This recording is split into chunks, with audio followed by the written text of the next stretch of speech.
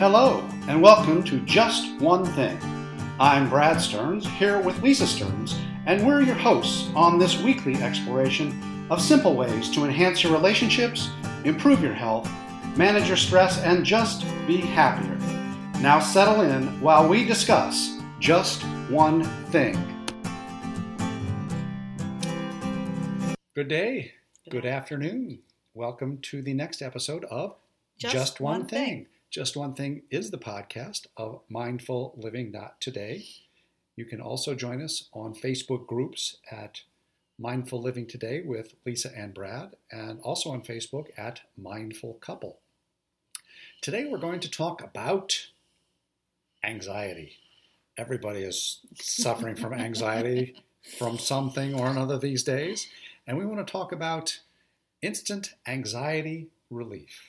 Because there are some things that you can do that are backed by science and backed by practice that we have that can immediately reduce the anxiety that you might feel. Yeah. Not only that, but there are things you can do to sort of reduce those anxiety feelings, over time and maybe even dissipate them altogether. Right. As I say, I think it's important to note it's not going to get rid of your anxiety, but it will reduce it enough to me that you have the ability you have the ability to make a rational choice and decision. So let's jump right into that. What is like one thing that you could do if you're feeling some anxiety to immediately reduce that feeling? Scream, no.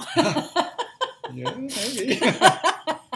Well, I know one of the things that when I feel anxiety, it's when anxiety is usually caused by thinking about the future. Exactly. But it's also taking fear from the future and bringing it into the present. And it's taking fear from the past and putting it in the present.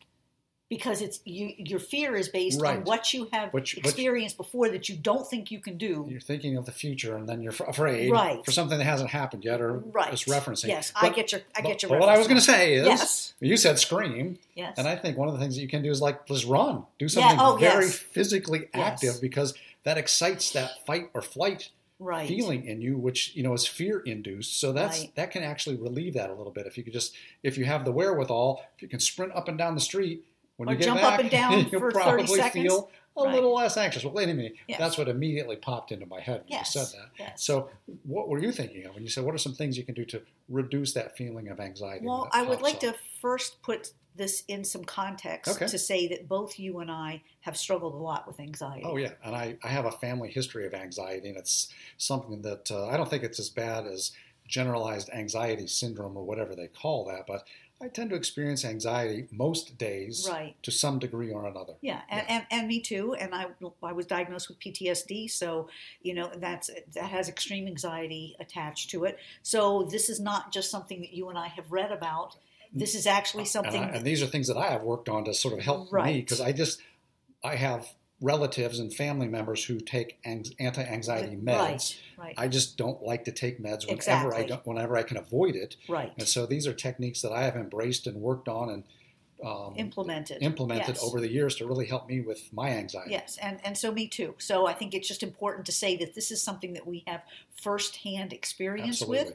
It is something that you do need to practice. Oh. I think you will find some a gentle degree of minimizing what you are experiencing in the moment. With more practice, that calming experience becomes deeper, it becomes longer, it becomes more. It changes the pathways in your brain. Exactly. And your brain, when you do one of these practices, your brain says, oh, you need to relax now. Right. So one of the ones that I found, it was something that I learned from reading about mind-body bridging, and it's been very effective for me, is it's tactile awareness. Okay. So there are situations where, for whatever reason, the dentist, it triggers extreme anxiety for me to the point of PTSD. There were times when my anxiety was particularly running rampant. Being in traffic was very anxiety producing. And so when you recognize, oh, wait a minute, this is an anxiety Right. moment. I feel, first of all, you have to identify Sure, that you're feeling this anxious. is what anxiety feels Right. like. Where am I feeling it? For me, I feel it, tend to feel it in my belly. I tend to know that my muscles around my neck and shoulder, I'm raised up and I'm very tense and tight. So when I recognize that my body is starting to go into that sensational pattern of the sensation of anxiety, then I say, okay, immediately I look for something that I can feel that is very obviously textured. Okay. And so one of the things that I have used at the dentist, and the dentists have commented on it, I've been to 2 different dentists that have commented on it, is the rough part of Velcro. Oh, interesting. So not the fuzzy, not the softer part, but the rough loop part. And as soon as I feel those anxiety feelings come up, I rub with my finger that bubbly part of the Velcro. And the objective is to keep your mind on what does it feel like. So your mind is continually going into your hand, into your feelings of what does that rough texture feel like in my fingers. Right. And as long as you keep going back to that feeling in your hand, your brain can't go off and play in that place that says, oh, be afraid. Yeah, and it's very similar. One of the things that I often teach my clients, and this comes from special forces. Right. But, there's a lot of anxiety when you're out on a mission, those kinds of things. And what they have you do is, like, what are you seeing? Name a couple things that you're seeing. Yep.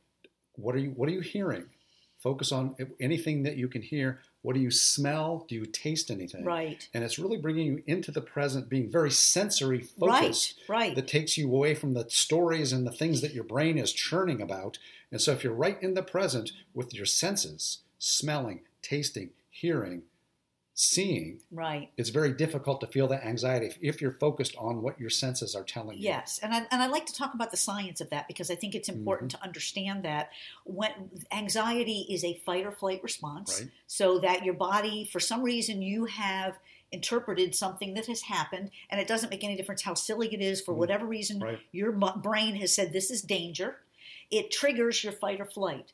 When you can disconnect that in any way, shape, or form, either through those 5 senses, through this tactile exercise that I was talking about, that shuts down the fight or flight and allows your executive function to take over. And the executive function part of your brain is rational thought.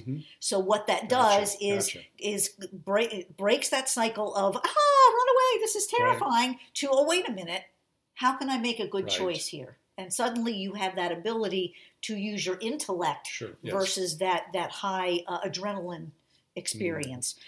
So what are some other things? You mentioned the 5 senses. I've mentioned the touching thing. Those are very quick. Yes. Those are the immediate relief. That's the immediate thing you about. can do. One of the things that if you can't do it immediately because you have to practice it. Right. But once you've practiced it and it becomes something that you can do, then you can do it immediately. And that is to really experience the anxiety. Yes. And that is like, well, exactly what am I feeling? Where am I feeling it? And if you begin to think about exactly what are the physical sensations that anxiety is producing, now you're so focused on the sensations without a story that you can actually, that anxiety just kind of disappears as you're focusing on what does it actually feel like. Right. And that takes some practice to learn to do that. But to me, that's one of the most valuable things I do because I experience anxiety quite frequently. And if I just sit and think, where am I feeling it? Well, I'm feeling that in my chest, solar plexus, a little bit in my throat. What does it really feel like? Well, why do I think does it have a shape? Why does that feel bad? It doesn't really. It's just a sensation. And then all of a sudden I realize, well, I just don't feel anxious anymore.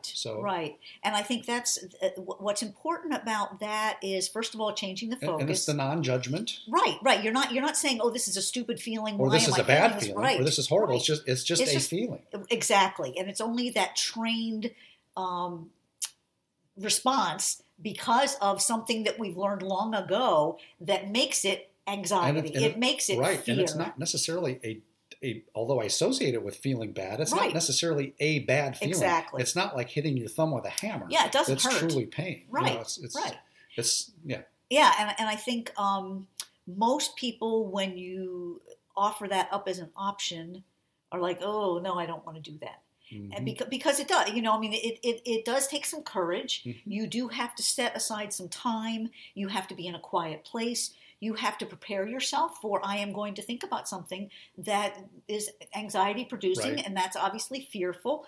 I love the way my trainer described this is if you think about something and it's tremendously anxiety producing, imagine yourself putting your toe in. Oh, right. So you're going to sit, you're going to say, okay, today I'm going to think, for me, it's the dentist. So I'll use that as an example. Today I'm going to think about going to the dentist, and I'm going to think about I'm going to allow that fear to come up. And as soon as that fear comes up, I can sit and I can think, okay, where am I feeling that fear? Just like you were talking about, what is it back down in my belly? And all of a sudden it might become too much. Mm-hmm. And then I can say, okay, that was enough. I don't need to think about it anymore. I can back off, but I have sat there. And the important thing to me with that experience is once you've done that, you've experienced it, you've said, that's too much, you come back out, remind yourself, I'm safe. Right. That really there was nothing truly frightening here. And you might think it's woo-woo, right? Or ridiculous, but saying those positive affirmations, oh my gosh, I'm safe, if you repeat them enough, they become very, very powerful, and it does allow you to actually feel safe. Yes. And I poo-pooed that for a long time until I said, okay, let me try one of these affirmations, and for me, it almost worked immediately. Right. How does that work? That can't be real. But it did. It worked. Right. Particularly anxiety-producing things. I don't know if it's going to work so much in true fear situations where something... Well, if you're being chased by a tiger, you different. need that fear. But that fear is appropriate. But the anxiety things are like, well, I'm safe in this moment and it doesn't feel bad or whatever. Right. I'm if you're sitting in your house... If I just say I'm safe and I can deal with this. Right. Well, all of a sudden I'm like, oh, I feel safe. I can deal with this. Right. And I think that's the thing is, can you look at this moment that you are in without thinking about the next moment or tonight or this afternoon or a phone call you have to make, but right in this moment, as you're sitting thinking about this moment, are you safe? Well, that makes that's another interesting thing that you can do that helps to provide some immediately anxiety relief. Right. Because sometimes anxiety is sort of a byproduct of worrying. Yes. And you might sort of think of them as the same thing. And one of the things that I've learned to do too is I have a specific time of day that I set aside to actually worry about things. Uh-huh. And so I said, well, it's not 3 o'clock in the afternoon, so I'm not worrying worrying about right it now. till 3. So if you know you're going to have a chance to worry about those things, and right. sometimes you just can't stop worrying about things that are coming right. up, that are pending or whatever. If you say, well, I'll worry about that at 3 o'clock, immediately I stop worrying. Right. I stop feeling right. anxious about it because right. I know I'm going to deal with that in the specific time in the future. Right. Because oftentimes that anxiety is because you're trying to solve problems that you know are upcoming. Right. Whether it's going to the dentist, whether right. it's a confrontation with a child's teacher or something like that, or right. a big meeting where you have to really make a bang-on presentation. Right. You're rehearsing and you're thinking about the future. Well, I'll worry about that at 3 o'clock. Right. Now I don't have to worry about it anymore. And sometimes that will produce immediate relief from that anxiety. I find that's pretty powerful for me too. Yes, and there's lots of research to back that up. And the other thing I would add on to that is when and it's important you don't say later. It's important to have a specific time. And you do it. And you do, right. You absolutely prepare the time at 3 o'clock to sit down. Okay, now I'm going to worry about all the things that I thought I had to worry about. Most of the things you thought you were going to worry about at 10 o'clock in the morning. I don't need to worry about it anymore. They're not even there. You can't even remember what it was. I do take advantage to rehearse some things and think about how I'm going to do this and that kind of stuff. Right. Because sometimes it's just sort of those nagging things in the back of your head that are whirling around like they're not quite sequenced in the way that you want to do it. And so that causes that feeling of anxiety to pop up. Right. Because that anxiety is actually there to help protect you. Yes. And because you're predicting what will happen, what you need to do to deal with things that are upcoming. Well, it is a survival skill. Absolutely. And I think that's important to recognize. But it is a survival skill gone awry. And we have too many things on our lives that cause that anxiety to be produced. It's not useful to you. Right, right. And so understanding that the feelings that are being produced are kind of like a misfunction, absolutely, a malfunction, it changes that perspective.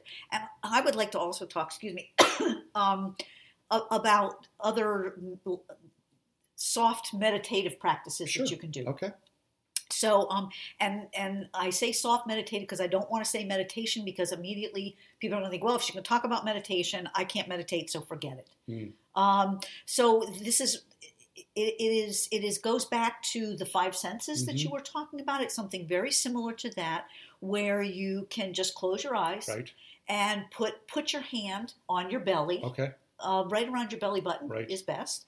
And inhale a breath.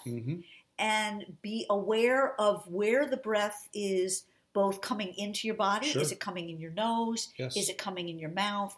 And then where is it like bottoming out? Yes. So is it making it only to your chest? Can you actually feel that breath coming in and out of your belly where your hand is? So can you feel your diaphragm going out, going in? And especially belly breaths are particularly calming. Okay. Because once again, it is one of those fight or flight executive function responses. When you breathe up high in your body, that is a fight or flight response. Yes. You breathe quickly and short when you're running away from tigers. And your body just knows that. When you go down into a belly breath, that's a signal to your body that you're safe. So as soon as you can move that breath down into your belly, now, it's a physiological response. Physiological response. You don't have to do anything else. It automatically signals to your body, there's no tigers. There's nothing dangerous here. I don't have to panic. And it can be as little as 2 breaths. Sure. I mean, it's not like you have to do this for 30 minutes. But what I will say, as with all of these practices, is if you use them over and over and over again, they become effective. More and more powerful. The first time you might find a little bit of relief. The second time, every time, it's like a snowball. It's going to get you more and more benefit. So it is one of those things that you can absolutely have control over. Neither one of us have ever been on meds for anxiety. And I'm not poo-pooing meds. I think if people if that's your choice, absolutely great. At the same time, there is nothing wrong with using these practices as well. And they're just good practices that actually come into. They're very handy for other things like anger, fear, any powerful emotion. You can use similar techniques. Yes, because really what it does is create that separation between the burst of emotion and the ability to have a clear thought. Absolutely. And so with that, I'm not going to go into the we went way over. We were worried we didn't have enough to talk about. So all of those things are things that you could pick. They are just to start one. with. Right, pick one. Yeah. So until next time, this has been Just One Thing.